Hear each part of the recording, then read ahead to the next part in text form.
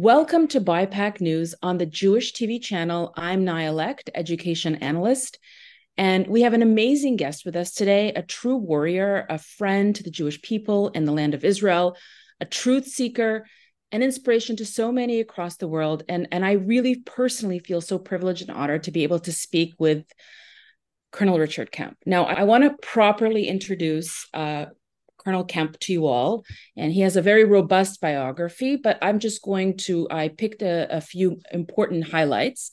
So Colonel Richard Kemp has spent most of his life combating terrorism and insurgency in Iraq, the Balkans, and Northern Ireland, where he was wounded in a terrorist attack. He was the commander of the British forces in Afghanistan in 2003. His name appeared on the Al-Qaeda kill list in 2013, and I think he finds that quite an honor to be on the hit list of Al-Qaeda. As well as leading at the sharp end of conflict, he has been involved in the direction of national policy at really the highest level in the British Prime Minister's office, heading international terrorism intelligence teams. But in addition to his record military combat and advising on terrorism, he has also taken a passionate interest in advocating for the Jewish people, which we're going to dive into today to understand why did Colonel Kemp decide to become this really important, prominent speaker for the Jewish advocate world. Now, having been present during recent military operations in Gaza and in Judea, Samaria, he has defended the state of Israel and its armed forces at the United Nations at several national legislation levels, including the US Congress, the UK Parliament, and international media. He is a founding board member of Friends of Israel Initiative, a senior associate fellow of the Royal United Services Institute for Defense and Security, a fellow of the Jerusalem Center for Public Affairs, and a distinguished senior fellow at the Gainstone Institute, which I think you've written some amazing, important articles highlighting and really exposing Soviet influence in the PLO. I've read some of your work and I find it to be very important. So I welcome others to read your work as well from the Gainstone Institute. I could say so much more. You have your own Wikipedia page, but I want to just get into it. I want to frame this conversation. I want to be very honest and transparent in the sense that we will be speaking about some thorny topics, maybe spicy ones. Now, I have been in the space of Jewish education and activism for a few years, but as a Jew, and you bring to this conversation and this perspective a very unique voice, a very unique window lens, being non-Jewish and so today I want to talk to you about what is it that you see in terms of how are we Jewish people combating anti-Semitism? What are we doing right? What are we not doing right? So this is what I want to get into. So my first question to you is, why did you even become interested in advocating for the Jewish people in Israel? Why? Before I answer that question, I'd like to say what a pleasure it is to join you and your viewers today. And I'm a great admirer of your incredible work that you do. You and I have done various things together over the past, mainly involving the education of teenagers in the United States, and I think what you do is absolutely incredible. So keep that up. It's fantastic work. The answer to your question is that when I was a child, I was taught right from wrong, and when I saw what was happening and understood what was happening in relation to Israel on the world stage, the way that Israel was being vilified, condemned, and really unjustly criminalized in various different forums, in the media, in universities, in the United Nations, in various governments. Knowing right from wrong, and knowing from personal experience of 30 years about the type of conflict Israel's been fighting, given that most of the criticism or much of the criticism against Israel is to do with military operations, I felt I had no choice other than to stand up and give the real perspective, give an objective view on it from an experienced individual who not only have I taken part in the different campaigns you mentioned, but also I've been extremely familiar over many years with Israel's way of operating. And so I was left really with no choice apart from to do that. And one thing that I think motivates me as well is that Israel and Great Britain are close friends and allies. We get a lot from our relationship with Israel. If you put aside even the incredible trade relationship we have and the cultural relationship we have, from my perspective, the intelligence relationship, the security relationship is so important. Both of us gain from it, both Britain and Israel gain from it. I think we're the net beneficiaries, and many British lives have been saved by, for example, Israeli intelligence, Israeli counter-bomb technology, Israeli battlefield medical technology. And I visited a young man in hospital, a young British soldier, 18 years of age, a number of years ago now, who'd been blown up in Afghanistan a few days before he was in hospital in the UK, having himself repaired. He'd lost at least 1, 2 limbs and an eye, I think. And he knew, that young man knew, that he owed his life to Israeli battlefield medical technology because he'd been administered a clotting agent on the battlefield, the best anywhere in the world, provided by Israel, that stopped him from bleeding to death. And that's just one of many, many other examples I could give you as to the importance of Israel to the UK and why I think it's extremely important that any right-thinking person stands up and rejects the lies spoken about Israel. Listening to you, I have to say the first thing that you said, you grew up knowing right from wrong. And that's such a, it's a very simple thing that you say. And indeed, I've worked with many American Jewish teens, and I would say that it's not even that the education is lacking, it's the more moral compass. And I think that is the biggest battle, really, on the battlefield of ideas and a battlefield of morality is not necessarily, educating. Yes, that's very important. But the fact that you were able, because you were taught right from wrong, and that's such a simple idea, but so needed in our civilization today. It's really, but so let me ask you this question. What year was it the first time that you visited Israel? It's going back a long time. I first visited... let me qualify this. When was the first time you visited as a military advisor? It's somebody who would advise militarily. I went there. I went on holiday a couple of times, actually, many, many years ago. But the first time I went on duty when I was working for the British Cabinet Office, the Prime Minister's office on international terrorism. And I went over there. It was must have been about 2003 or thereabouts, working and having meetings and talks with Mossad over joint intelligence concerns between our two countries. We held talks frequently, either in Israel or in the UK or wherever.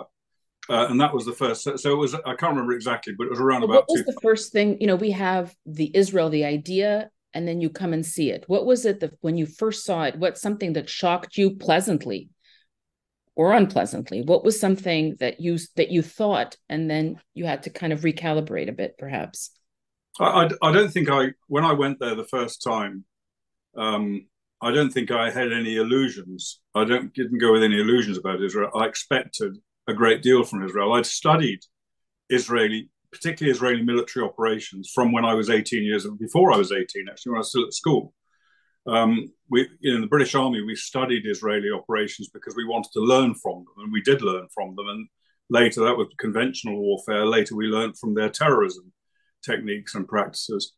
So I knew a great deal about it, and nothing came to me as a surprise. I think it was, I obviously hadn't experienced Israeli society before I went there, but I found it to be extremely appealing and extremely attractive in every way. The weather was fantastic for a start. Beaches were great in Tel Aviv. Some of the sites I saw in Jerusalem, and amazingly, the first time I ever visited the holy sites in Jerusalem, I was taken around by a Jewish Mossad guide to the Christian sites in Jerusalem, which was quite a bizarre thing. But no, it met my complete expectations. I went with my daughter, both my daughters actually, a few years later, and they were absolutely blown away by the place. They'd obviously heard all the propaganda against Israel. They also knew what I had to say about it, and I hope they accepted what I said. But they'd heard all the propaganda. But they went there. I think they went there thinking they were going to be in some sort of shanty town in the middle of Africa, and it was just all camels and donkeys and Right. things like that. They found this really, very for young girls as they were at the time, they still are fairly young, sort of glitzy, attractive, cosmopolitan city of Tel Aviv, and then the really real contrast in Jerusalem with the historical sites. And we toured a lot of rural areas in the country as well, up in the Galilee and down in the Negev, etc. And yeah, they found it absolutely incredible. So I go there frequently. I'm there several times each year. Mm-hmm. Whenever I arrive, I don't want to leave, even if I'm just going there to work, to do innumerable meetings. I still don't want to leave the place because it's such a fantastic It country with is such brilliant people. absolutely, absolutely. So let's take a little bit of a more serious turn here. All your years in combat, you've seen some very difficult things, I'm sure. You also understand military strategy. Now, I believe that the Jewish people are fighting on two fronts. One front is in Israel, is existential. It's on their skin, as they say. And the other front is the Jewish diaspora fighting a narrative war. Can we, so here's the two questions. Can we apply certain strategies from the battlefield, from physical warfare into narrative warfare? And if so, what would those be? Yeah, I mean, the first thing I'd say about all that, you're absolutely right. It's a two-front war. In fact, multiple fronts, but in broad terms, it's two fronts. And Israel is very, very capable. From my own personal experience, Israel is very, very capable of fighting the war on the battlefield, and that includes, the terrorist war that's going on within Israel itself. So Israel can do that. What Israel desperately needs help with is that other front, the propaganda war, the war of delegitimization, the BDS, etc. And that's where the diaspora is absolutely critical. And I speak frequently to groups from the Jewish diaspora around the world, including frequently in the United States. I'm going there very soon as well. And the work, there's a lot of work goes on. A lot of people are pretty focused on this campaign to defend Israel against the lies. And it's incredibly important that they do so. And I think one thing I would say, there's a couple of things that I could take, as I think you asked me what kind of lessons from the battlefield can be learned by people dealing with this other front. One of them is really an area of your great specialization, which is training. And you never send a soldier into battle unless he's properly trained to fight. That would be, obviously there are emergency situations where that may not be possible, but generally speaking, it would be gross dereliction to do that. So they have to be trained to fight. In the same way, people who are fighting the propaganda, the narrative war, as you call it, they have to be trained to fight as well. And it's a tough form of training because the enemy, as one might call them, in other words, the people who want to delegitimize and do away with Israel, they're given numerous narrative points that they spout out. Very often they don't know the detail. They'll chant slogans but not know what they're talking about, really. But in order to counter them, those of us who are on the side of right have to know the details. We have to know the facts, because if someone spouts out some line about apartheid Israel or whatever, we've got to know why they're not an apartheid state. Of course, they're not an apartheid state. We've got to know why that. We've got to know what apartheid is and why Israel is not that. So, and because the situation is constantly changing every day there's another crisis affecting Israel. The training involves it's constant. It's not, you can't just learn something and then get on with it. You've got to constantly keep on top of it. And when we're talking about university students, for example, who are at the forefront of this fight, they're at university trying to learn a degree, trying to study, trying to live a good life as well and have a good time. Yet what we're asking them to do is to get their heads inside this very difficult training issue. But I think it's so important they do that. And without it, then they're basically naked, they're vulnerable, they can't really fight back. And another thing I would say that is needed on the battlefield and also is needed in this narrative war is courage. And you can't train someone to be courageous. Obviously, training that you give them helps them to be courageous, gives them confidence. But I think that kind of innate courage is something that's important. And I think we are, students I'm talking about particularly now, they're almost discouraged from being courageous by being told, oh, you've got to be safe, you've got to have a safe space. You can't, if someone says something you disagree with, that's terrible. No, it's not terrible. And you don't need a safe space, and you don't need to be safe. You need to stand up for what is right. You need to have the facts behind you, and you need to not be afraid of the propaganda and the undoubted assault insults you're going to get thrown at you. Now, I don't say that lightly, because I also know that there's such a big machine against Israel working in US universities, and that exam results and gradings and numerous other factors, your social life can be affected by what you say about Israel. But you've got to, you have to make a decision. Obviously, you've got to be careful about and bright about what you say, and you've got to say it in the right way, so you can't be exploited. But you have to make a decision. Is this important enough, or is it not, for me to take these risks? And risk taking is really another factor, as well as training and courage. Taking risks, being prepared to go out on a limb, and not just following what everyone else is saying. I think that's so important. Easy for me to sit here and say that, not quite as easy for someone who's right in the thick of it on a university campus. I completely agree with you. And I agree that courage cannot be taught. I completely agree with you. And I think it goes back to when we just started this conversation, and you were taught right from wrong. I think there was a time where courage was a value that civilization, that culture inculcated, that culture valued. Right? As you say, we want safe spaces. Oh, we want brave spaces. I mean, what are you signaling to the youth when you say we need to create safe spaces? That you shouldn't be brave.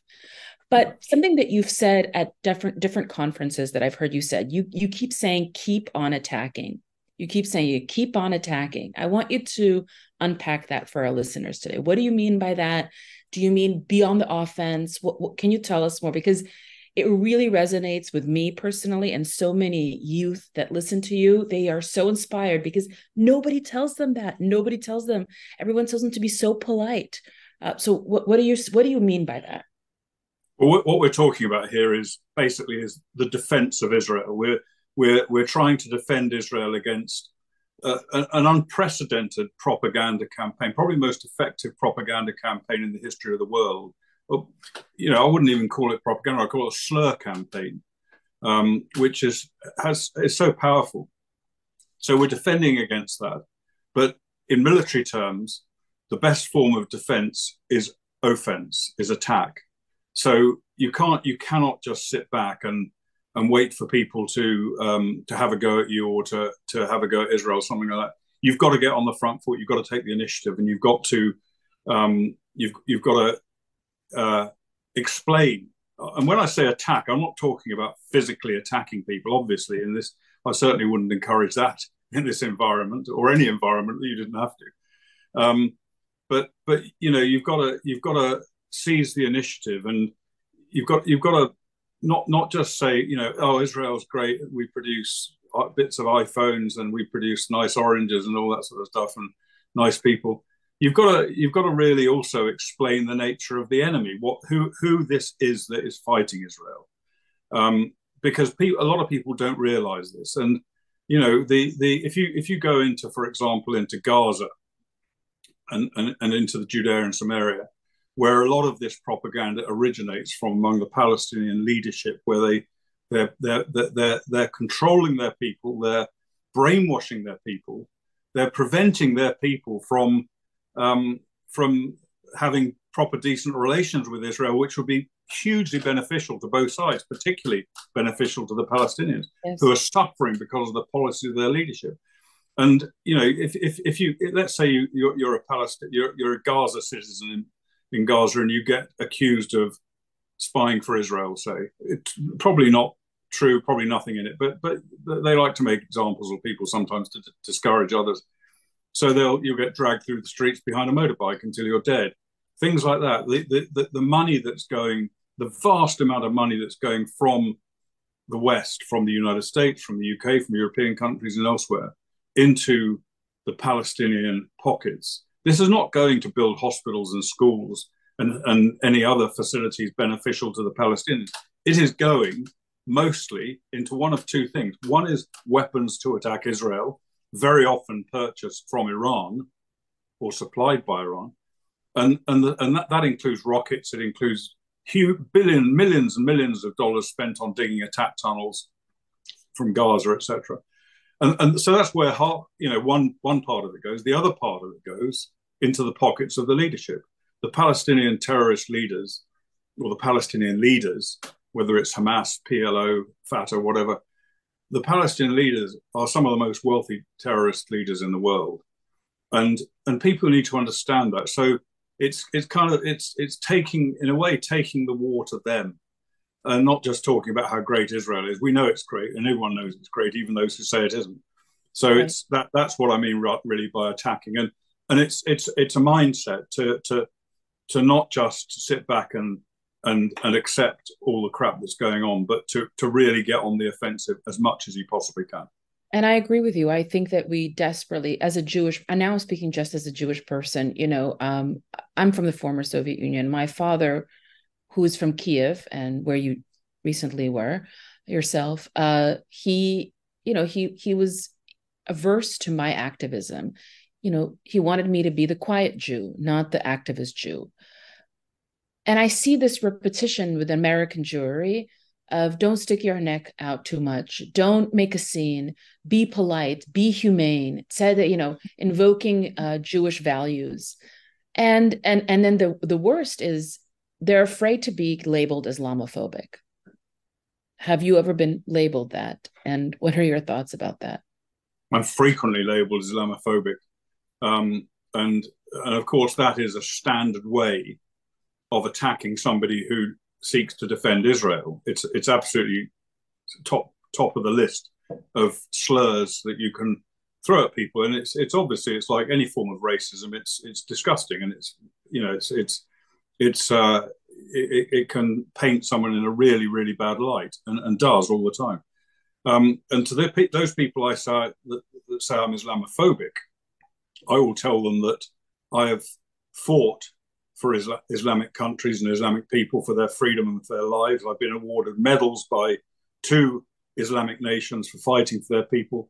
I've been awarded a British medal for saving the lives of everyone inside a Muslim village in Bosnia when there was a terrible incident that occurred to them. So fine, those people who accuse me of being Islamophobic, please tell me what you've done for the Muslims. What is it you've done? And have you just sat there hurling out abuse and actually attacking Israel in a way that is not just bad for Israel, it's worse for Muslims, it's worse for the Palestinians, because, as I mentioned before, Palestinians could have a much, much better life than they have if they were to live side by side in peace and cooperation with Israel, which is something they can do, but their leadership don't want them to, they don't let them. And I think that by fostering this anti-Israel propaganda, you're actually, Israel is going to survive it. Of course, it's negative for Israel, and rockets being fired, and kids spending days in bomb shelters in towns in Sderot and towns and cities around Gaza. That is a terrible thing to happen, and it's damaging, but it's not existential for Israel. This is, in a way, it's existential for the Palestinian people, who suffer more and more and will suffer more and more until their leadership actually allow them to live a proper, decent life of friendship and cooperation with Israel. And those people who are the BDS movement and the other people who are throwing this muck around about Israel are simply encouraging terrorist leaders. It's funny, you and I are having this conversation. It's so clear. It's clear as day to me. But unfortunately, this propaganda machine is very successful. Look, so my hat's off to them, because what they have done is successfully convinced not just the youth, adults, the media outlets, major media outlets, universities. It's Al Jazeera, which is owned by Qatar. Millions of dollars coming out of Qatar into United States, into England. I recently learned, I didn't know this, that Qatar owns about 30% of Heathrow Airport. I'm sitting in New York right now. I heard that they own a certain percentage of the Empire State Building. No, we must ask why. This is a completely different, but this is it's a very successful propaganda warfare. And I just want to say it personally, it it is so alarming to me. It's so disappointing that I see the Jewish people struggling. And I want to bring it back. I want to ask you, from your perspective as a non-Jewish person, what, I know it's, and I'm putting you on the spot. I realize it's a difficult conversation. What is it that you think that we should be doing more of and we're not doing right? I'd like to understand, because you're a true friend to the Jewish people. So I'd love to hear your perspective. I Should think we I, be out there having an Al Jazeera, propaganda pumping millions into universities? What should we be doing? yeah, I think the first thing I'd say is that it's a very, very tough fight. We shouldn't underestimate how tough it is, because the other side has gained so much traction in a propaganda campaign that has been going on certainly since the late 50s, early 60s, probably even before that, in its current form. And you mentioned before that I'd written an article about the origins of the current anti-Israel campaign in Moscow. And that's where it began. It began in the Soviet Union. It began with Stalin, who wanted to turn what was basically a religious conflict of Muslims refusing to accept that Jews could be not only present in the land of Israel, but that they could be the government of it. Because under their religious doctrine, if any territory has once been controlled by Islam, it can never be controlled by anybody else. And of course, at one point, the land of Israel was under the control of the Ottoman Empire, and so that's the basis of the conflict. It's a religious conflict. It's where Muslims do not accept Jews' right to live and exist in that country, and that was turned by Moscow and Egypt working together, but the KGB in particular. It was turned into a war of national liberation in the 60s. Moscow did this in many different countries around the world, created wars of national liberation, and they created the Palestinian people. There was no such thing as a Palestinian people before Moscow invented it. There were obviously Arabs living there, but they weren't called the original Palestinians were Jews. Absolutely. So they invented this identity for them, and they invented a narrative by which the Jews had just moved in from Europe and taken over their land, taken over their territory, stole their property from them, and this was a small, desperate people struggling to fight back against it. And this was a narrative, which is a false narrative. It was then, it is today, that was created by Moscow. So I think. Why? Why do you think Moscow did this? Why did the KGB do this? What are your thoughts? The reason they did it was because when Israel was first re-established in 1948, the Russians, or the Soviets, wanted Israel to be aligned with them. They wanted Israel on their side against the US and the UK, which was at that time was very dominant in the Middle East. Mm-hmm. And they expected that, and there was a good reason to expect it, because Israel, in its early iterations, was pretty much a left-wing country, a Labour-dominated socialist country, and therefore, the Soviet Union naturally expected them to align with them. Well, Ben Gurion, in around the late '60s or early to mid '60s, made a decision. He at one time he wanted to be basically aligned with both. He wanted to take neither side, but he recognized that the only sensible way ahead was to align with the US, and he did. And I don't think the Soviets particularly wanted to destroy Israel, but they just wanted to turn Israel from being a country aligned with the US to being aligned with the Soviet Union. And that's the reason behind their campaign, which, university students today chanting "from the river to the sea," talking about the apartheid state. These are all slogans that come from the Soviet Union. Absolutely. It's unbelievable how much we have inherited from the propaganda machine. And the interesting thing that I just, knowing the Soviet history, when the Soviet Union collapsed in 91, that entire propaganda, that slur campaign collapsed with it, because it was so shaky. It was built on lies. But where is it? But it was shipped so successfully to the Arab world, to the United Nations, to Durban, South Africa, and we have it right now. So we are inheriting, in many ways, the remnants of the Cold War, because it's really a proxy war between the West or US and Soviets. And so many people don't know this. But let's I want to also, because I know our time is limited, I want to talk to you about the normalization with the Arab world and Israel. Are you hopeful? Is this, how true is this? How lasting is this?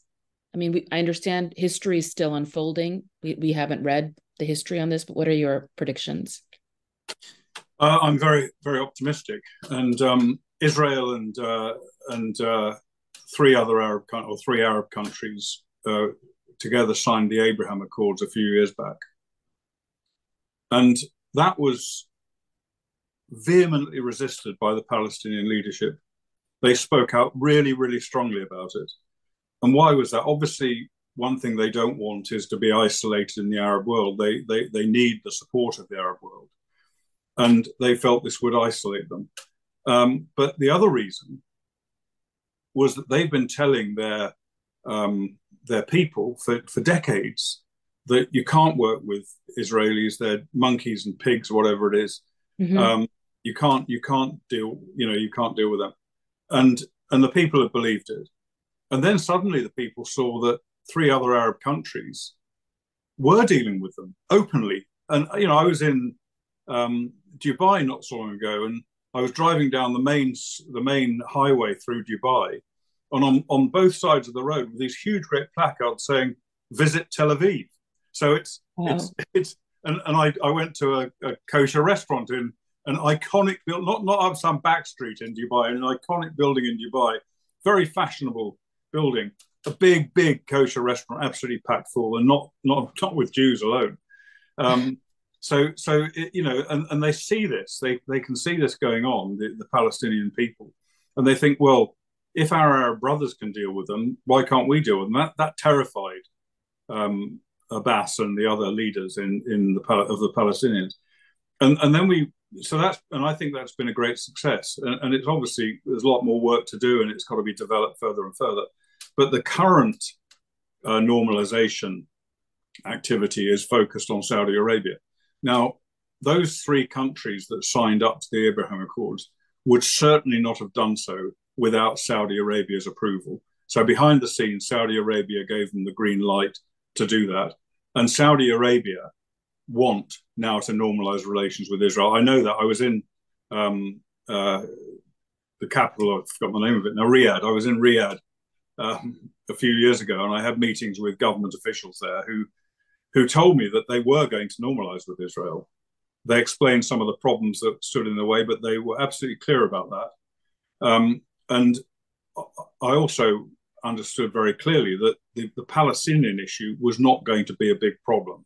Now, that's often kind of put forward by many commentators as being the thing that will stop it, unless Israel grants an independent state to the Palestinians, then normalization will not go ahead. That's not the way the Saudis are thinking. Absolutely is not the way the Saudis are thinking. As a matter of fact, you do not think that the Saudis are going to push Israel to do some sort of move that would placate the Palestinian Authority? I think the Saudis will probably, and these talks are going on right now as we speak. I think the Saudis will probably ask Israel to make some kind of concessions, but they're going to be minor concessions, like statements of intent, perhaps a repudiation of the idea of Israel annexing Judea and Samaria. These sort of moves, which I think are palatable to Israel, in my view. Not obviously all Israelis; some would resist it strongly, but I think the government would probably be able to get away with that. But I think one of the biggest problems is the Biden administration. Now, Biden has been kind of standing on his soapbox, talking about Let's talk about that. Mm-hmm. Well, he's been talking about how he's going to try and bring about normalization. But I think behind the scenes, they are trying to press the Saudis into extracting far greater concessions from the Israelis than the Saudis want. I think that's what's happening. Why? Why? Why? Because well, there's a couple of reasons. There's three main reasons why this is going on. One, of course, one reason why Biden wants a deal between Saudi, well, a kind of deal between Saudi, the US, and Israel, is because he wants to have some kind of foreign affairs legacy. He's screwed up every aspect of foreign affairs since he's been president. The war in Ukraine that's going on now is, in my opinion, directly Putin invaded Ukraine exactly because about 6 months later, because Biden pulled out of Afghanistan in such a humiliating way, and Putin saw the weakness of the United States. So that was one of Biden's foreign policy fiascos. Another one is the allowing China, the kind of Western world's arch enemy, China, to broker a deal between Iran and Saudi Arabia, which was a real, real undermining of US. Disaster. Yeah, and so that's the second reason. And the third reason, on top of this kind of legacy of a foreign policy hit, is he wants to be the man who brought peace between Israel and the Palestinians. And so, he thinks, because he knows how much Saudi want this deal, and the deal involves what they really want out of it, apart from cooperation with Israel, which is already happening anyway. What they really want is certain US guarantees on nuclear energy, on defense, and on provision of high-tech military equipment. That's what they want. The Saudis want that out of it. So Biden sees that as leverage to be able to persuade Israel that in order to normalize with Saudi, which is so important for Israel, then they must go along with a two-state solution. It's not going to happen. There's no way it's going to happen, but that's what's behind his thinking. And from the Saudi perspective, why do you think they want to align with Israel? From Israel's perspective, I think it's going to be a huge win and so important. Why do you think from the Saudis they want to align with America and Israel? Well, they're terrified of Iran, even though they've got this Chinese brokered deal or not deal, but normalization with Iran, which their diplomatic relations have broken down for a long time. But they're terrified of Iran. Iran is embarked on a nuclear program, which it's progressing on very, very fast, and would be even faster if it wasn't for Israel's military action and black ops within Iran that we all know about, that have been going on for a long time. That's really put a brake on. It's not stopped it, but it's put a bit of a brake on. And in your mind, I know we can't play, fortune tellers here, but if Iran did have, God forbid, a nuke, do you think they would use it? I think we have to assume they would. I think my assumption. We've heard Putin banging on endlessly since he invaded Ukraine about the nuclear weapon. He's threatened the West with nuclear attack numerous times. Now, I don't believe for one moment he will use it, because although he's done some very nasty things, and he's not a nice man, either to his own people or to other countries in the world, he's not insane. He's not irrational. He's a rational thinker. He knows that if he attacks either Ukraine or the West with nuclear weapons, then Russia will be seriously damaged, well beyond anything that has happened so far. Now, and that was also the case during the Cold War. I think it was pretty clear that nuclear weapons weren't going to be used then. But Iran is a different issue. I believe that Iran, we must assume it. We can't foresee the future. We have to assume it. You can't assume it won't happen. I think Iran would be willing to bombard Israel with nuclear weapons if it had them, and if they could get through, knowing that millions of Iranians are likely to die in the retaliation attacks, either from the US or Israel. But that doesn't matter. That the mentality of the Iranian leadership is that for what is right, which is the destruction of Israel, it doesn't matter how much their people suffer. So I couldn't stand up and say confidently they will use it if they get it, but I think we have to make that assumption, and therefore they simply cannot be allowed to become a nuclear armed country. And that's it's obviously a big fear for Israel. It's also a very, very big fear for Saudi Arabia, which is why they are so keen and have been cooperating with Israel for a number of years now. Absolutely. Thank you for that. in the final question, which is a little bit difficult, but I love asking difficult questions. When I met you a few years ago, you reminded me of Émile Zola.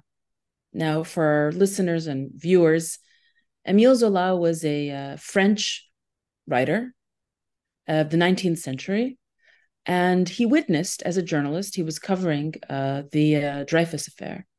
And in 1898, he penned a letter, J'accuse, which translates to I accuse. And he accused the French government of basically anti-Semitism. This letter has become canonical for Jewish history because it's the consciousness of humanity. It's the consciousness of humanity pointing a finger and saying, anti-Semitism is a disease. Anti-Semitism, the hatred of the Jew, is just, it's as they say, canary. The Jew is the canary in the coal mine. And so this is my question for you as we conclude. If you were to pen such a letter today, J'accuse, who would you accuse in fomenting anti-Semitism? The oldest. Well, I'd certainly accuse the French government of it, as Zola did. But that's obviously slightly tongue-in-cheek. But I think I would accuse various governments around the world of anti-Semitism, including the British government and the American government. And I don't say that they're. I mean, when I say anti-Semitism, I think one thing that I'm very clear about is that being anti-Zionist or anti-Israel is a form of anti-Semitism. It is anti-Semitism. So those countries, those governments that work against Israel and that side with Israel's enemies, and I think Britain and the US are both two of Israel's closest possible friends, but they are in some ways anti-Semitic because they do side with Israel's enemies on many, many things. I think it's becoming less so over here in the UK than it was maybe a few years ago, but it's still the case. So I would accuse them. But I would also, I think probably I would certainly accuse a lot of university professors of being anti-Semitic in their BDS campaigns and not just allowing, but also leading students against Israel and against the supporters of Israel and against the Jews. And I think one thing in the universities that we should understand that maybe people don't fully understand is that the BDS movement and the other anti-Israel movements, they have no expectation that they will destroy Israel. They know they won't. The BDS movement so far has had zero impact on Israel's economy, zero impact, despite the years it's been going on, the efforts been going into it. So they know they're not going to do that. Their target, the target of most of these groups, are Jews in America, in Britain, in Germany, in France, wherever else. That's their target. And why is that their target? If that's not anti-Semitic, I don't know what it is. But why is that their target? It's their target because they know that the greatest supporters of Israel in every country around the world are going to be Jews. It's a simple fact. It's obvious. And they want to undermine that support. They want to stop Jewish students on university campuses, Jewish professors as well, from sticking up for Israel and sticking up against their BDS campaigns. That's what they want to do. And so they put students in a position where not only will they not stand up for Israel in some cases, there's some brave students who do, and I've met many of them, and I admire them immensely. But some of them won't just not stand up for Israel. Increasingly, they're attacking Israel. Jewish students are attacking Israel on the most specious grounds that you can imagine, being handed the lines to attack Israel by these different movements. And then on campuses where there are Jewish anti-Israel chapters which exist on numerous campuses, that's where the greatest number of anti-Semitic attacks occur of any university by a very large number. So I think I would put them at the top of the list, and also I would have a go at the media. Before I know this was probably our final question, but I do want to say one other thing that I think is quite important. And you asked me a question earlier, which I didn't really answer, which was what can the Jews do what can we do differently? Well, I don't want to go into tactics and details. Obviously, everyone has their own themes and their own campaigns and their own circumstances. So, and it's really for everyone to do what they can. But what I would say, and I say this to Jewish students, whether they're in high schools or universities or whatever, and I think it's important for people to recognize that it is not to stand up for Israel and to fight against this horrific anti-Israel slur campaign. It's not a burden. This shouldn't. We none of us who are involved in this should see it as a burden. Instead, we should see it as an honor. It is an honor to stand up and fight for the state of Israel. We know what Israel's like. We know they deserve to be stood up for and defended, and we should see it as an honor. In the same way as previous generations saw it as an honor to stand up and fight for Israel in battle in the Yom Kippur War, which I think began in 1973 today, or the next day or so. And these people, they of course they fought for their country, and they many of them were killed and wounded, but for them it was also an honor to do so. And generations of Jews going right the way back, thousands and thousands of years back, have seen it as an honor to fight for their people.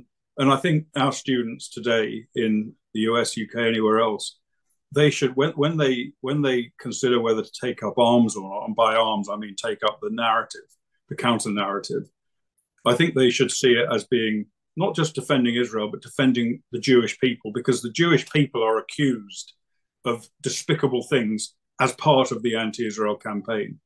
And these young people, as I say, I have huge admiration for them. They take, those of them who do stand up, they do take risks with their future, with their present life, etc. But what they're doing, they're not just countering any sort of random narrative that they think is wrong. They're actually sticking up for their own family, for their own sisters, brothers, mothers, and in future for their kids. And therefore, like I said, they should take it as not a burden, not something we have to go and do. It's a real nightmare, but they should say, at this time, at this place, when I was needed, I was there and I stood up and fought for Israel. And that is exactly why there's no one like you. I'm very serious. I couldn't have said it better. I wanted to say it. I was a student once. I fought anti-Semitism that looked like anti-Israel. It was never a burden, because what I was doing was standing up for myself as a Jew, for my people, for my history, for my mothers and fathers and sisters and brothers. And so, again, I'm so grateful for your time. I know you're a very busy man. I have so many more questions, but we are going to come to an end. And so I just want to say that for Jewish TV Channel and BIPAC News, I'm Naya Lekht. Stay tuned as Jewish TV Channel and BIPAC News invite more courageous warriors and thought leaders for the Jewish people, for the land of Israel and the Western world. Thank you so much for your time, Colonel Kemp, and thank you. It's a great pleasure, Naya. Look forward to seeing you again soon.